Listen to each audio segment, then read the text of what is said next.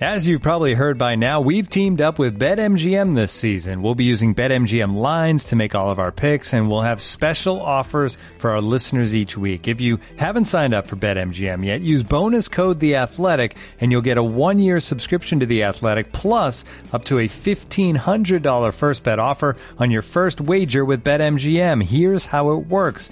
Download the BetMGM app and sign up using bonus code The Athletic. Make your first deposit of at least $10. Place your first bet on any game and claim your voucher for a 1-year subscription to The Athletic. See BetMGM.com for terms. U.S. promotional offers not available in D.C., Mississippi, New York, Nevada, Ontario, or Puerto Rico. Gambling problem? Call 1-800-GAMBLER. Available in the U.S. Call 877-8-HOPE-NY or text HOPE-NY 467-369 in New York. Call 1-800-NEXT-STEP in Arizona. 1-800-327-5050 in Massachusetts. 1-800-BETS-OFF in Iowa. 1-800-270-7117 for confidential help in Michigan. 1-800-981-0023 in Puerto Rico. First bet offer for new customers only in partnership with Kansas Crossing Casino and Hotel. Don't forget, if you haven't signed up for BetMGM yet, use bonus code The Athletic, and you'll get a 1-year subscription to The Athletic, plus up to a $1,500 first bet offer on your first wager. Hello and welcome to another edition of the Standig Room Only podcast. Yes, I'm your host, Ben Standig, and I cover the Washington Commanders for The Athletic. So yes, I was out in Los Angeles for Sunday's game, a loss to the Rams, 28-20. The score, not really an indication of the competitive level of the game. Rams up 28-7. Washington comes back with 2 touchdowns after inserting Jacoby Brissett into the game for a healthy Sam Howell. I'll explain what was going on there. And also, I'm going to I talked a lot of sort of bigger picture stuff about this organization, from what are some of the next steps that Josh Harris needs to consider. What do we think about where Sam Howell is right now, and how the developments this past week in D.C. with regards to the Wizards and Capitals organizations apparently headed to moving to Virginia.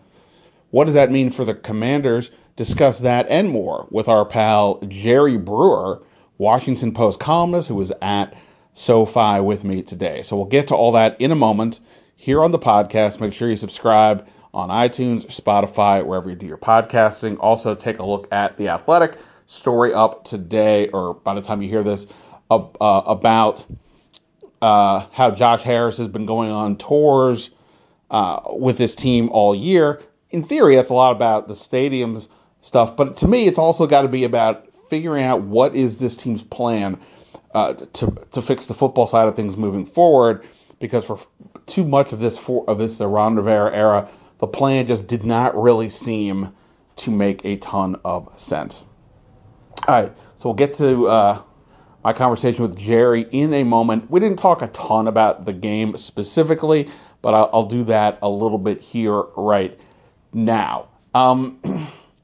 The offense has been in a slump the last few weeks. After that shootout in Seattle, Washington had a total of 19 points against the Giants. Then the 2 games leading into this one, they scored a combined 25 points. And here they had 7 points into the fourth quarter when Washington decided to bring in Jacoby Brissett for Sam Howell. He proceeded to throw 2 touchdown passes. He hit Terry McLaurin on some deep shots, found McLaurin for 1 touchdown, and he found Curtis Samuel for a touchdown as well. 2 touchdown day for Samuel. But overall, the offense was, not terribly impressive. No Brian Robinson today, out with a hamstring. As for the quarterback part, right? So we asked Rivera, hey, what's going on here? Why did you do that? We have not seen Sam Howell get pulled really in any game this year. For the most part, Jacoby Brissett had not even attempted a pass before this game. Rivera said that he was concerned. He talked about protecting Howell, that he was concerned about what might happen, and he didn't want to see anything crazy happen, he said, with the Rams just coming hard for him up 28-7. I think you could look at that comment in 2 ways. You could look at it as, hey, Sam Howell's been getting hit all year. We don't want that to happen any further. Or you could look at it, which, by the way, doesn't really make a ton of sense in this game. The Rams, they put some pressure on Howell, and they were right at him as he threw across his body on one throw that turned into an interception. And that was right before the benching. But this was also the quarterback who had, in the previous 3 games, thrown a pick 6. I partly think Rivera was saying, hey, for everybody's sake, let's not have Sam possibly throw a pick 6, which, if it's either way, it's not a great scenario. Either the quarterback might be kind of getting a little bit anxious in the pocket considering all the hits he's taken, or, he may end up throwing a pick 6. It's not great either way. But all that said, Rivera said Howell remains the starter. Washington is at the New York Jets next week in their final road game of the season. And by the way, should mention I say final because, well, it's the final one of the regular season, and they were officially eliminated from the playoffs today, now at 4-10 with 3 games remaining. So Rivera says Howell is still a starter. Well, look, at this point in the season, I think that's a completely reasonable view, and frankly, it's a reasonable view overall. Rivera has said for weeks now that the season is about developing Sam Howell, and I think that remains the case. I was making the argument several weeks ago before the trade deadline that Washington should look at, waiting for people to call, check around and say, hey, what are you willing to give us for Jacoby Brissett? Because while, yes, of course, Sam Howell could have gotten hurt, and if he did, you would have had Brissett to come in, and, they were at one point, 4-5. So, it's not like they've been a miserable record-wise from the start of the year. But that said, Brissett has value. He's not likely to be back on this team next year as a free agent. So you could have gotten something for him. And anyway, the point is that he showed today that he can play. We know that, but it was just a reminder. And I'm sure people will be saying, well, wait, how come if Jacoby Brissett could do this quickly? I mean, it kind of shows that some of what Bieniemy is looking for is perhaps there, but Sam Howell is struggling to generate the plays down the field. Sam Howell seems to struggle throwing with anticipation, and that may explain why today was Terry McLaurin's first 100-yard game of the year, because this is the guy that Taylor Heineke consistently would throw the ball to down the field, who would make contested catches, but that has not seemingly had the same opportunities this year. Does that mean, if that's the case, what does that say about Bieniemy's offense, or what does it say about Brissett, or what does it say about Howell? I think these are a lot of things that I'm sure Sports Talk Radio and others will delve into this week. I mean, I think my basic thought is I don't so much care about this season. It was reasonable from the jump to think that going with Jacoby Brissett would give you the better opportunity to at least be 500, and then you see what happens from there. But the whole point of Sam Howell is to get out of that middle. I've been saying all along, whatever happens, go with Sam Howell, because you either, he either becomes a legit quarterback and you have a guy, or the team falls apart and and you get out of the middle, i.e. you get a high draft pick. Clearly, it looks like things are going in the latter direction. And to the point now where I think we're all going to, anybody who's still been holding out hope that Sam Howell is definitively the guy, hopefully understands that that's just not the case. Maybe the guy, definitively the guy, no. That's not what we're seeing. And, like I said, depending how you want to interpret Rivera's comments, it may be a little bit of an indication that even Rivera has some questions and didn't want to see Sam Howell either lose some more confidence or make another tough interception throw that potentially leads to another pick 6. So in any event, Howell expected to start next week. Brissett's there as the backup. I would hope that Howell's allowed to play through his mistakes and all that. And, for the most part, that has been the case this year. But Brissett came in, quickly got Washington a couple of touchdowns. And, there's a reason you have good backups, but you got to understand what team you are and whether it matters if your team has a good backup or not. It obviously has not been a factor this year for Washington because of, I don't mean because Howell hasn't been hurt, I just mean because of the record and situation. I mentioned Terry McLaurin, over 140 yards, his first 100-yard receiving game since last year. He certainly had a big game, got tackled at the one, or he could have had, after one catch, or he could have had 2 touchdowns. Jahan Dotson, another very quiet game, only 1 target, caught the pass for 12 yards. Tress Way got hurt in this game for a little bit. We'll get to Camaraon Cheeseman in a moment because another tough day for the long snapper, and that led to Tress Way getting checked out for a back injury and a possible concussion, and started joking, hey, remember when Jahan Dotson was fielding snaps back in practice several weeks back, and I tweeted out a copy of that video that was put up online, and I said this might be the only way he touches the ball today. It almost was, in terms of, again, only the 1 catch. It's just not a team that has found ways to consistently get their 3 receivers going. Dotson particularly has had troubles. What else?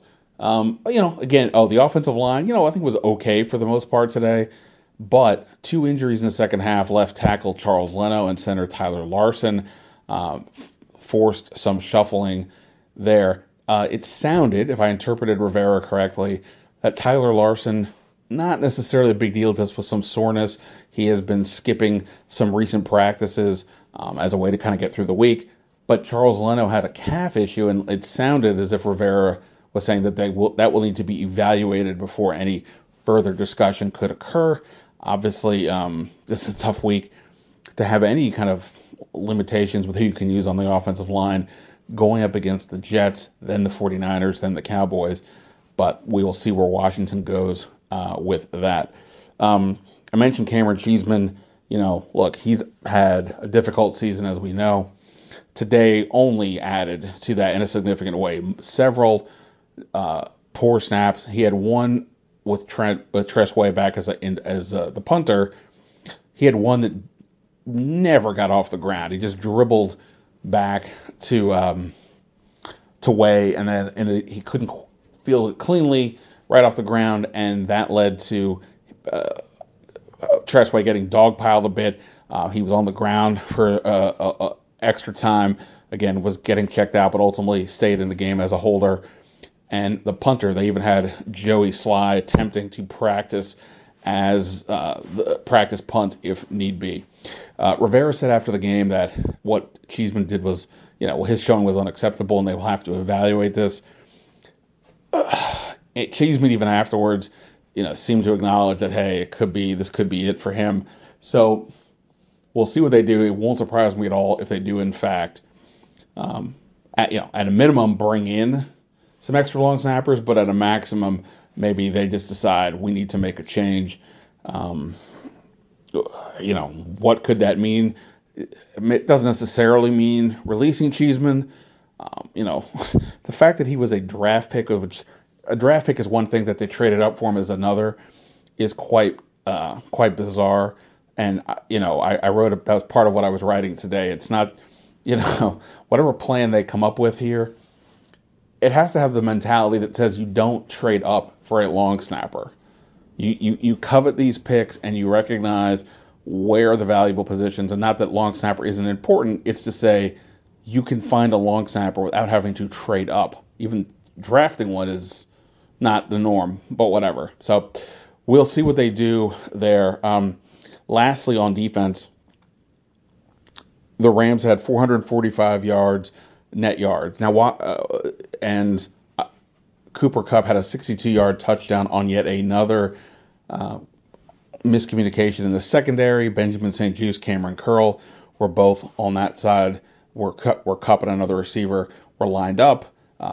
It looked like St-Juste ultimately took the inside receiver. Cameron Curl was sort of on the outside with Kupp, but then just kind of let him go, and he looked for something shorter inside. Instead, Kupp just ran up the field. nobody around him for another long touchdown. Again, this has just been over and over and over again. They're letting up these kinds of big plays. They did get more production up front. Jourdan Payne had 2 sacks. I think the defense was okay. They had 2 turnovers, but ultimately, the Rams did what they wanted to do. I don't think this was the cleanest performance from the Rams offense, but it was never really in doubt, just like the game wasn't really either. So, there's more to discuss going forward here, of course, about what to make of possible changes coming. I think we can, we're all pretty comfortable in saying that Ron Rivera is expected to be removed from his duties at the end of the year, and how what follows from there is what's to be determined. But you'd imagine probably a fairly in-depth cleaning of the house there. And I think we need, obviously we've been talking about that already, but I think now it's even more pertinent to look forward as to what's going to happen down the stretch here. So we'll do that in the coming days, both here on the podcast and on the Athletic. But for now, let's do this. Jerry Brewer and I spoke for about a half an hour after the game.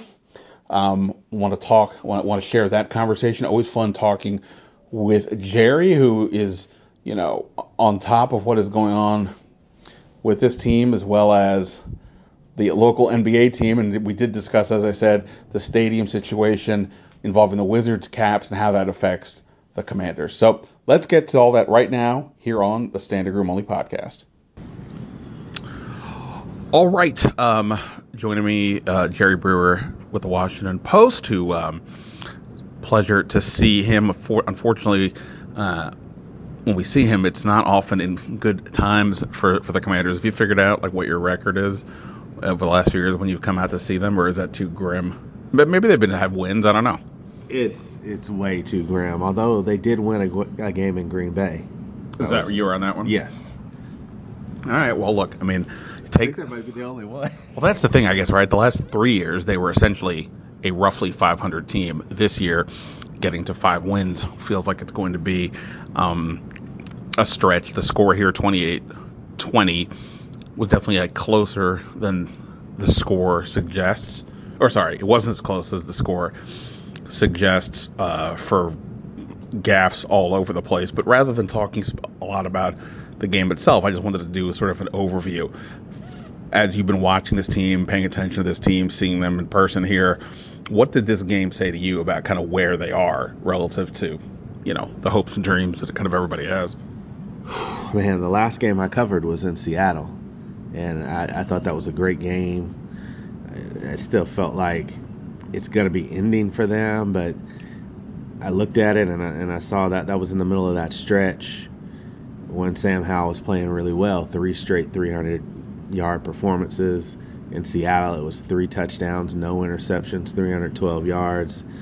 And the dream was, well, we know that they need to move on in the front office and on the sidelines coaching, but maybe Rivera and the staff has left them with a quarterback who, well, I think there's a ceiling on how good Sam Howell can be.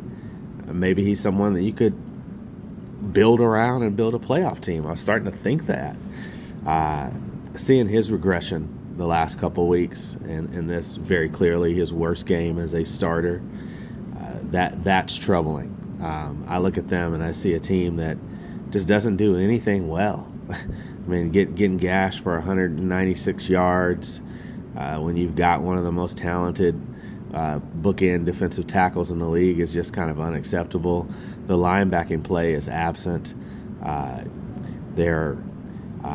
We know the issues that they have in the secondary, and those are quite clear. I look and I fail to identify anything that this team does, and you say that's well above average, and maybe the thing you do best is punt, and then the daggone long snapper got the punter killed almost today. Yeah. So poor Tress Way. You're right though. I mean, at the end of the day, whenever you talk, whatever sports you're talking about, if it's baseball and you're talking about a team that's got, great left-handed hitters and a strong bullpen, or if it's an NBA team that's great at 3-point shooting, or an NFL team, to use, some of them have great defense or have dynamic receivers, what have you. Washington is kind of nowhere. I mean, you could have said the defensive line before the trades, but even that was eventually they were going to have to break up because you couldn't realistically keep them all. The receivers, Terry McLaurin had his first 100-yard game of the season today, and Curtis Samuel had a strong production, but in general, it hasn't really been a strength, and I think this is sort of my thing going into the next year. It's what is the plan? I need to know what the plan is. The Rams had a plan, the F them picks plan, and forget the fact that they won a Super Bowl. They have been largely a contender this whole time, and now even with this bit of a downturn last year, they only had 5 wins. They're back in the playoff mix because they kind of know what they are about. They understand sort of how they're being built and where the strengths are. That isn't the case here, and I think is so important for them to figure out beyond just the obvious who's going to coach, the GM, things like that. Yeah, absolutely. I think people have to. I hate to tell them to buckle up for a process. I don't think a process has to be terribly long in the NFL, but it's going to be a process that takes more than the 2024 season. What I want to see and what I would hope fans would want to see is take this opportunity with a new owner, get your organization right. I think people will be looking at who's going to coach the team and can the coach be a savior. They've had big name coaches here before, and Ron is one that, while not as big as some of the other names, he's someone that they offered the world to and built this coach-centric model. I want them to build an organization-centric model, and for it to be one that, a la the Ravens, you can hire a special teams coordinator like John Harbaugh, who's a great CEO, and the organization is just so strong that he's able to stay in that job for a long time and go through various iterations and various styles.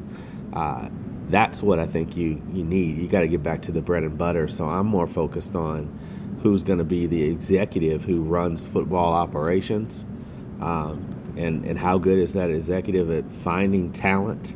And I'm not just thinking, Ben, about the talent that in terms of, can you find 4 All-Pros in the next 3 drafts or something, or through trade and free agency. I'm looking at it from do you understand when you have talent around you, right? How are your scouts going to be? How are your lead executives under you going to be? And then, can you find a coach and a young coach, I hope, someone who's more cutting edge, whether it's offense or defensively? Do you have the capability of helping that younger coach find the right coordinators to do what they're going to do? Can you build an organization that understands how to teach people how to play the game, but then also there's sort of a teaching in the ways of how to build an organization and build a team. There's a lot that you need there, and I don't think people often think about the foundational work and the scaffolding and all these things that need to happen before we start talking about the fancy stuff. But that's what they desperately need. They need someone who can run this organization for 20 years. And even if they make a mistake on a head coach, or even if they have a run that ends after 4 years that you were hoping to be 5 or 6, that you're able to quickly correct, like the Philadelphia Eagles often do, and just continue to build windows of contention. That's the gold standard to me.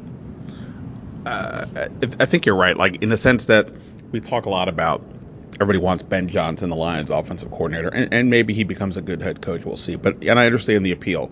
Like you said, you just want a younger guy, somebody who's a little bit of a visionary. Clearly, the Lions offense has improved a lot under him. There's also only one of him, and there's not a lot of other notable offensive coordinators like that this cycle. But okay, that aside. But there is also the culture part of it, and I hate that term at this point. We've used it so much here under Rivera. But sort of like we were talking about with a John Harbaugh or a Mike Tomlin, or even to some degree, I think Sean McVay, who obviously is that offensive-minded guy. But what does it mean to play for this organization? Do you understand, if you're a new player, what is the standard that's been set and that you have to match it? What does it mean for front office that, hey, it isn't just to say we need a wide receiver. We need a wide receiver who can do the things that Sean McVay does, that he wants. And they found that with guys like Cooper Kupp, not a first-round pick. Nakua, the rookie, not a first-round pick.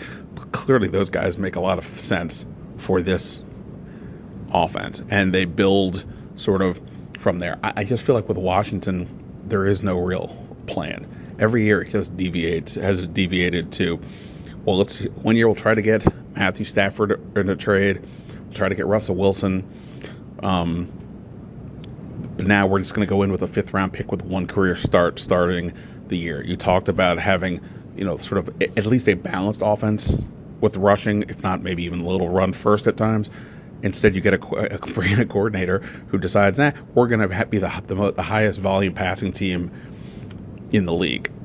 You have this defensive line, and maybe you're going to be a little more rugged off of that, and you bring in cornerbacks in successive in a 3-year period, William Jackson, now Emmanuel Forbes, who don't seemingly fit what it is you're trying to accomplish there. The pieces don't match. I just hope that they figure out how to get on the same page, whatever that is. Like you said, it's not so much who they hire, it's what is that plan, and that all the pieces need to be in sync. If they can do that, I don't focus on do you win a Super Bowl. I focus on what is the process to get there. And if they have a good process, I think better days will be ahead. If they don't, even if people are blinded by star names, I don't think it's ultimately going to succeed year over year. And I think that is ultimately the goal.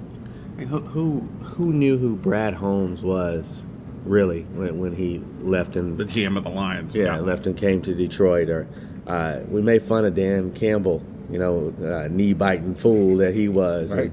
And, no one had any idea that he was going to bring in an offensive coordinator who is going to become this trendy guy.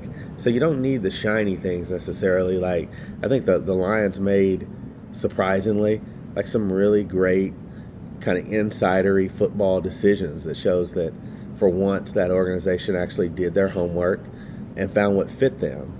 And they're a team, when you look at how they've kind of done things, they were terrible in year one.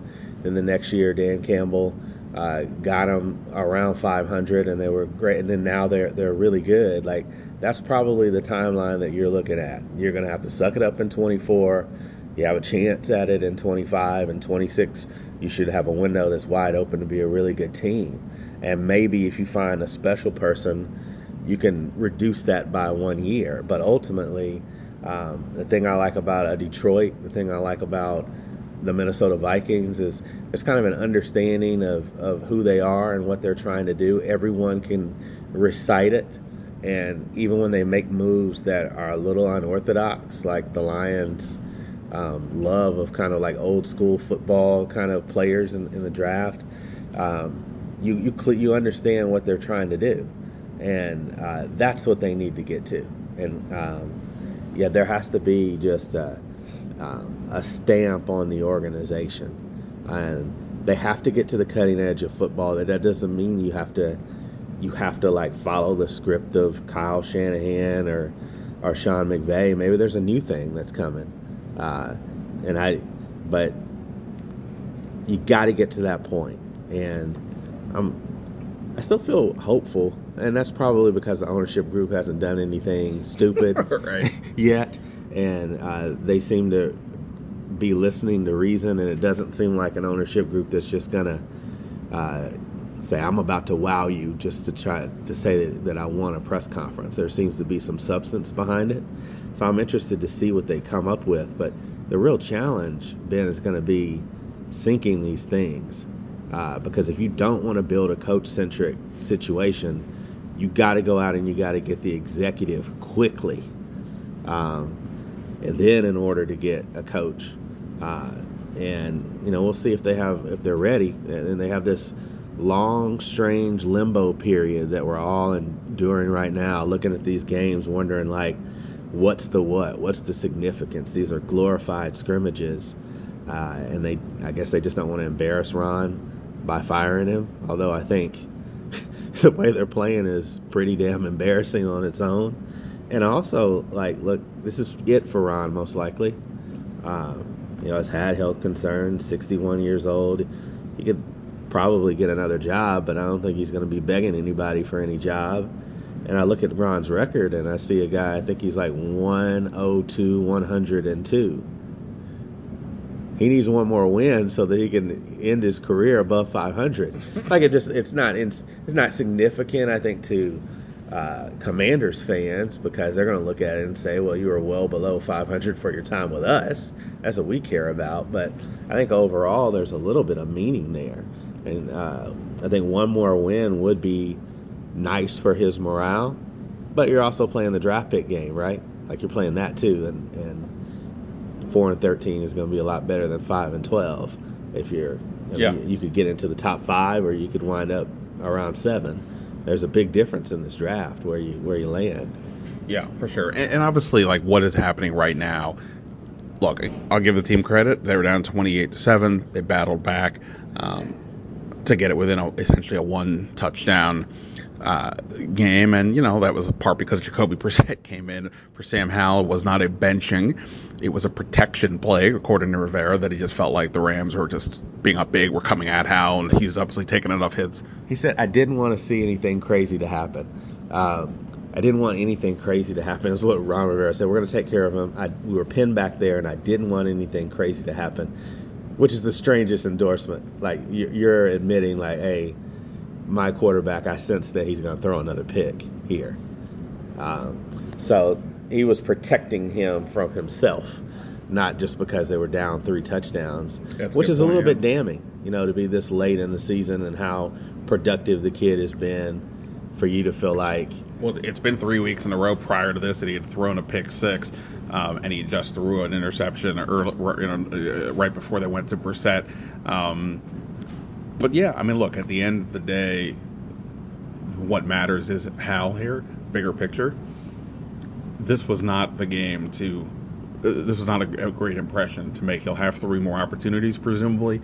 But this wasn't a great one. And the fact that Brissett, the backup quarterback comes in, it can completely change everything. So I don't take it too literally, like, because he did this, therefore he will do that going forward. But his throwing the ball down the field, being aggressive, led to McLaurin getting a couple plays deep. And, they haven't had that. They haven't had that type of play for a while here. So, how Hal goes here down the stretch is going to be huge. And you're right, that is sort of a tough endorsement for a coach to make, the way you're interpreting, which I kind of agree with. That is something that we'll have to keep an eye on. Yeah, it's a hard deal with him because, I mean, he's taken 59 sacks. Some of it is he holds on to it too long, and it was really stunning to see Brissett get rid of the ball and, like, throw with anticipation, and see just how many more starts, like, Howell has to have, even though Howell's a better player, better talent at least than Brissett. But some of it's the accumulation of pressure and all the things that he has had to, like, make something out of nothing, that it's influencing him now. Like, there is a kind of a fatigue from having to deal with that. And, I mean, he came into this game already over 500 pass attempts. And so there's a little bit of malpractice there in development, and putting so much on the kid. And you might have diminishing returns the rest of the year. To think that you got to go and play just one of the most destructive defenses in the NFL next, I wouldn't be surprised if Sam Howell has his 3rd straight game under 200 yards. Not just next, the last 3 games, Jets, 49ers, and Cowboys. I know Cowboys looks like they got kind of blown up today, but, like, in general, they all rank very high. So it's going to be tough sledding for Sam Howell, and it could go a long way. By the way, I do want to. We're going to wrap this up talking about kind of everything that happened in DC this past week with regards to the Wizards and Caps arena, but and how that relates to the Commanders. But I do want to ask you this with regards to how you are our official Pac-12 correspondent, or is it now Pac-2? I don't know. So this year, from where you are, you got to watch a lot of Michael Penix in Washington, Caleb Williams at USC, Bo Nix in Oregon. Those are going to be 3 of the top quarterbacks in this draft. The question for Washington for the Commanders is going to be, if they picking top 5 or somewhere high in the first round, do you stay with Sam Howell? Do you like the progress? Do you like the cheap contract? Or do you use that pick on one of these quarterbacks? And obviously the evaluation is beyond what we can discuss here. But to that end, like having seen those guys, do you think there's enough juice with Howell to say, I mean, Caleb Williams means trading up most likely to number 1, so that's a whole sort of other conversation. But do you see enough juice in those other guys? Or is it like, I don't know, maybe, but you already have a young guy in Howell, maybe just roll with that? Well, it depends on who's going to be coaching him, right? And like what kind of system that you're running. Like if you've got, I think more of a gunslinger system, and you can like capitalize on his mobility and kind of move him. That would make a lot of sense to just roll with it. I think I look at the draft this way. There's 3 quarterbacks that if they are available to me, I'm taking. And that's Caleb Williams, Drake May, or Jaden Daniels. If one of those 3 are available where you're picking, I think you got to do it. Let's not forget, because of the Montez Sweat trade, you do have 2 seconds. And so if there's somebody that you really like, you can use one of those seconds and like something else to kind of move up in the first round, kind of like how you did when you got Montez Sweat, right? And also, like, depending on how you look at things, maybe they want even more cap space. And the way Jonathan Allen has been talking, I start to wonder if you could get a 2 for Jonathan Allen in this cycle, would you rather have him off the books? I don't know what the ramifications are of trading him at that point, but if it did clear up some space, and you could get another extra 2 in this draft in addition to like whatever it is, a 2 and a 5, would I want to do that if I'm a new GM? I might. Like well, there's some fundamental, I think, just locker room stuff that they're going to want to change, right? Because this team they don't have enough fight in them. And I think Jonathan Allen is a really good player. I think Deron Payne is a really good player. I think Terry McLaurin has been an underutilized player. But any of my salary guys, if somebody's going to give me something high for them, I don't mind starting over because this is the only chance you can get away with starting over. Right. And it doesn't take long in the NFL. Right. And I think to this point, I think it's a really good one because it isn't just about saying, well, we have this talented player or this talented player. What is the vibe in the place? I think it's been better under Ron, at least in part because of everything that was going on outside the building with Dan Snyder. But at the same point, where is this going? And I do think you're right. The Wizards took too long with Bradley Beal to trade him from an asset perspective, but also they could not change what was happening internally when you had somebody who had been there for the long haul and the ownership was not willing to say, hey, we have to do things differently. They just allowed the course to keep running because you had this guy there. Now without Beal, they can sort of start over and begin that build up, and I think that's kind of what you're talking about here. Segue quickly to the Wizards caps. While I was away, Ted Leontis apparently he's agreed an unsigned agreement with Virginia to move to have a new stadium built and thus move the Caps and Wizards there. This affects the Commanders in part because it would seemingly take Virginia out of the mix. It's going to make DC feel, I imagine, very nervous about losing a lot of this stuff and have to be really aggressive. And now you still have Maryland saying, hey, we still want you, so what do we do? So all that said, do you need to get that? No. Okay. All that said, what do you kind of make of everything that happened, and what do you think it kind of means for the Commanders? Oh, man. I wish we need a whole other podcast to talk about this, yes, right? Yes. You're welcome to come back, but I want to, we'll do it now. I'm not sure that deal is going to go through. And really? I'm not sure that it isn't a ploy to get more out of what you want from DC, and we'll see how Bowser and her administration handles everything, like what they value. But let's just, for the sake of argument right now, say that that's going to happen, and the Caps and the Wizards are going to be in Potomac Yard. I think it sets up depending on how you look at it, the Commanders could have some leverage there, and that they really need to get the Commanders, back in DC. But at the end of the day, like, that there's something still has to happen, right? Like, so there, even though there's the perception of leverage, like from our sports standpoint, they're still closing the deal. But I think it likely brings them to the table with a little more urgency to do it, because I think it would just be a great emotional boost for the city. How you have to play all of these constituencies off of each other, but I think you do have a chance to negotiate earnestly if you're the Commanders. I honestly, like, I've always thought that was going to get done after Daniel Snyder left. Sure. As long as, like, the new owner wasn't someone that he was just a skeezy dude. And I think it strengthens it strengthens the possibility. But what you need is something more than just we're going to put an arena there. Like, you're going to have to think about, or a stadium there, back at the RFK site. You're thinking about, kind of, as a developer, the whole area there, what you can do, what you can't do, what would that would mean in the big picture for the city.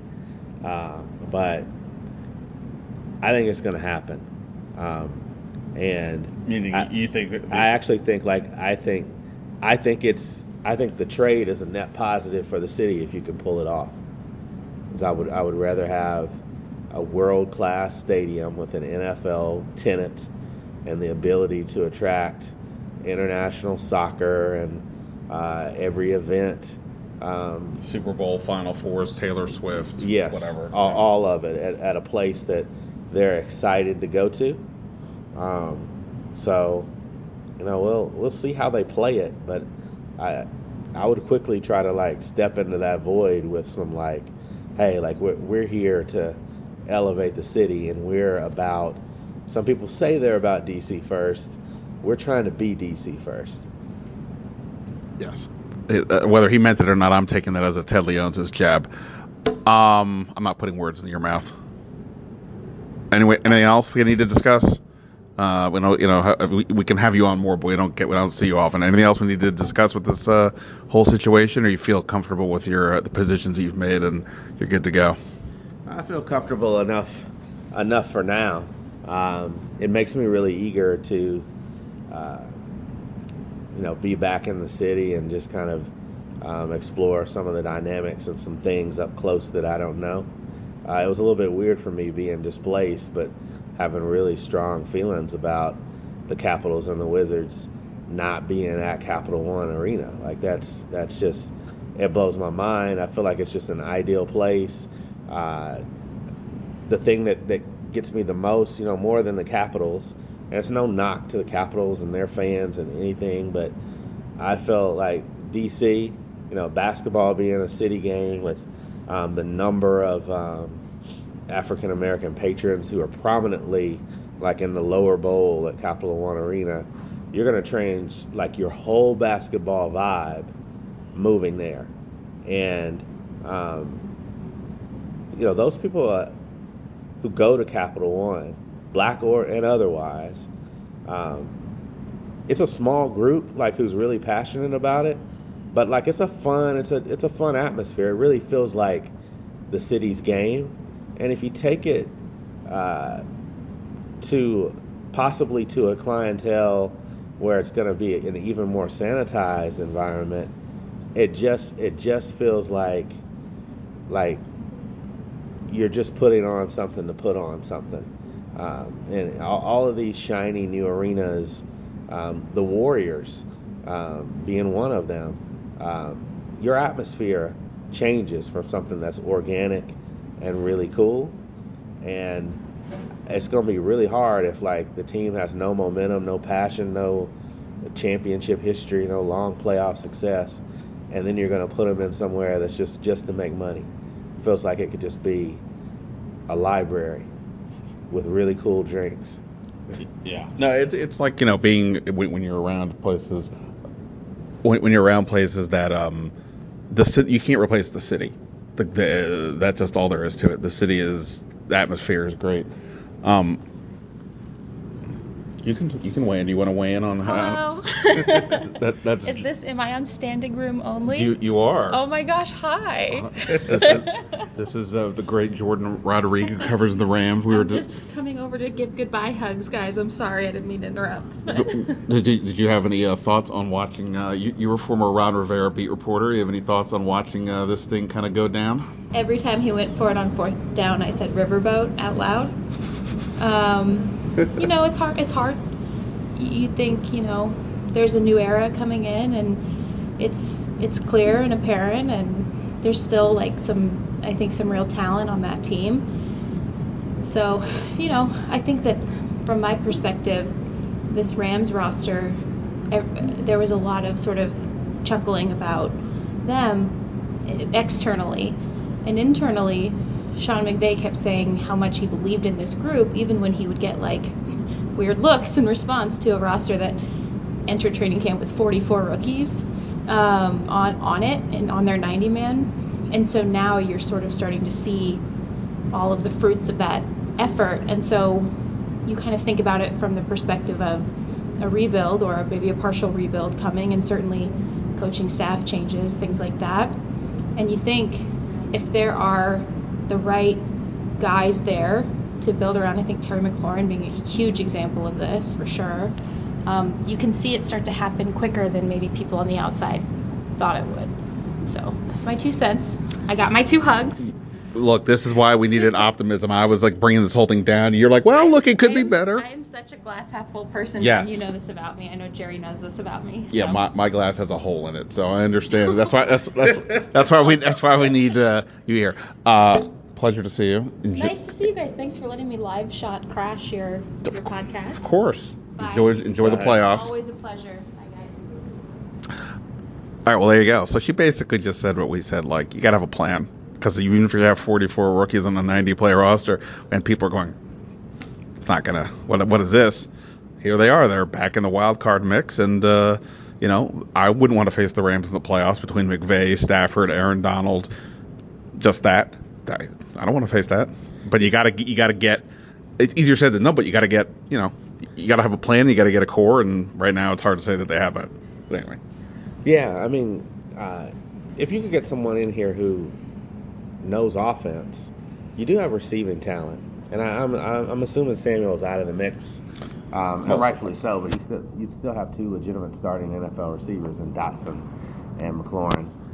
You've got a starter caliber running back in Brian Robinson, so you get a backup a nice complement who can catch the ball. Get a damn tight end, finally, please, and then you can spend all of your really high leverage picks. A couple of them at least, once again on the offensive line, and that becomes I think the biggest challenge for them if they don't land at 1 or 2 or whatever. Let's say they land at 7. I think it could be a conversation between Jaden Daniels, Drake May, and an offensive tackle, and this is where these last 3 weeks are going to make it clear where you stand with Sam Howell, having to go against really elite defenses here and really struggling. Can you turn it around and put together some good, solid performances? And I would assume everything that they're doing, they're going to have to revise a little bit to get the ball out of his hands quicker and to manipulate some things to create some big play opportunities. If you can do that against the Jets, against the Niners, against the Cowboys, although it might be a diminished Cowboys team in that last game if they've sewn everything up, that makes me feel a little bit differently about you. But if you look at it and you struggle these last 3 weeks and you say the last 5 weeks of the season, this guy wasn't even backup caliber, but I would assume the next people coming in would love, unless the quarterback is readily available that they believe is going to be a star, to do the functional thing. A couple really good offensive linemen in this draft who are going to be taken in the top 10. If you get your hands on that, I think that's a good way to go. Jerry Brewer, reading you is always a good way to go. Read him in the Washington Post. He wrote off of this game, and he's got a lot more to go. He's got Michigan, Alabama coming up here in a couple of weeks, so stay on the Jerry Brewer train. Pleasure to see you as always, my guy. We'll talk soon. Same here, man. Take it easy.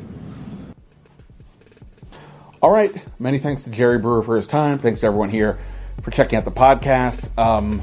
Commanders at the Jets next week. I'll be back in Ashburn this week for all the coverage there. But that is it for now. Until next time.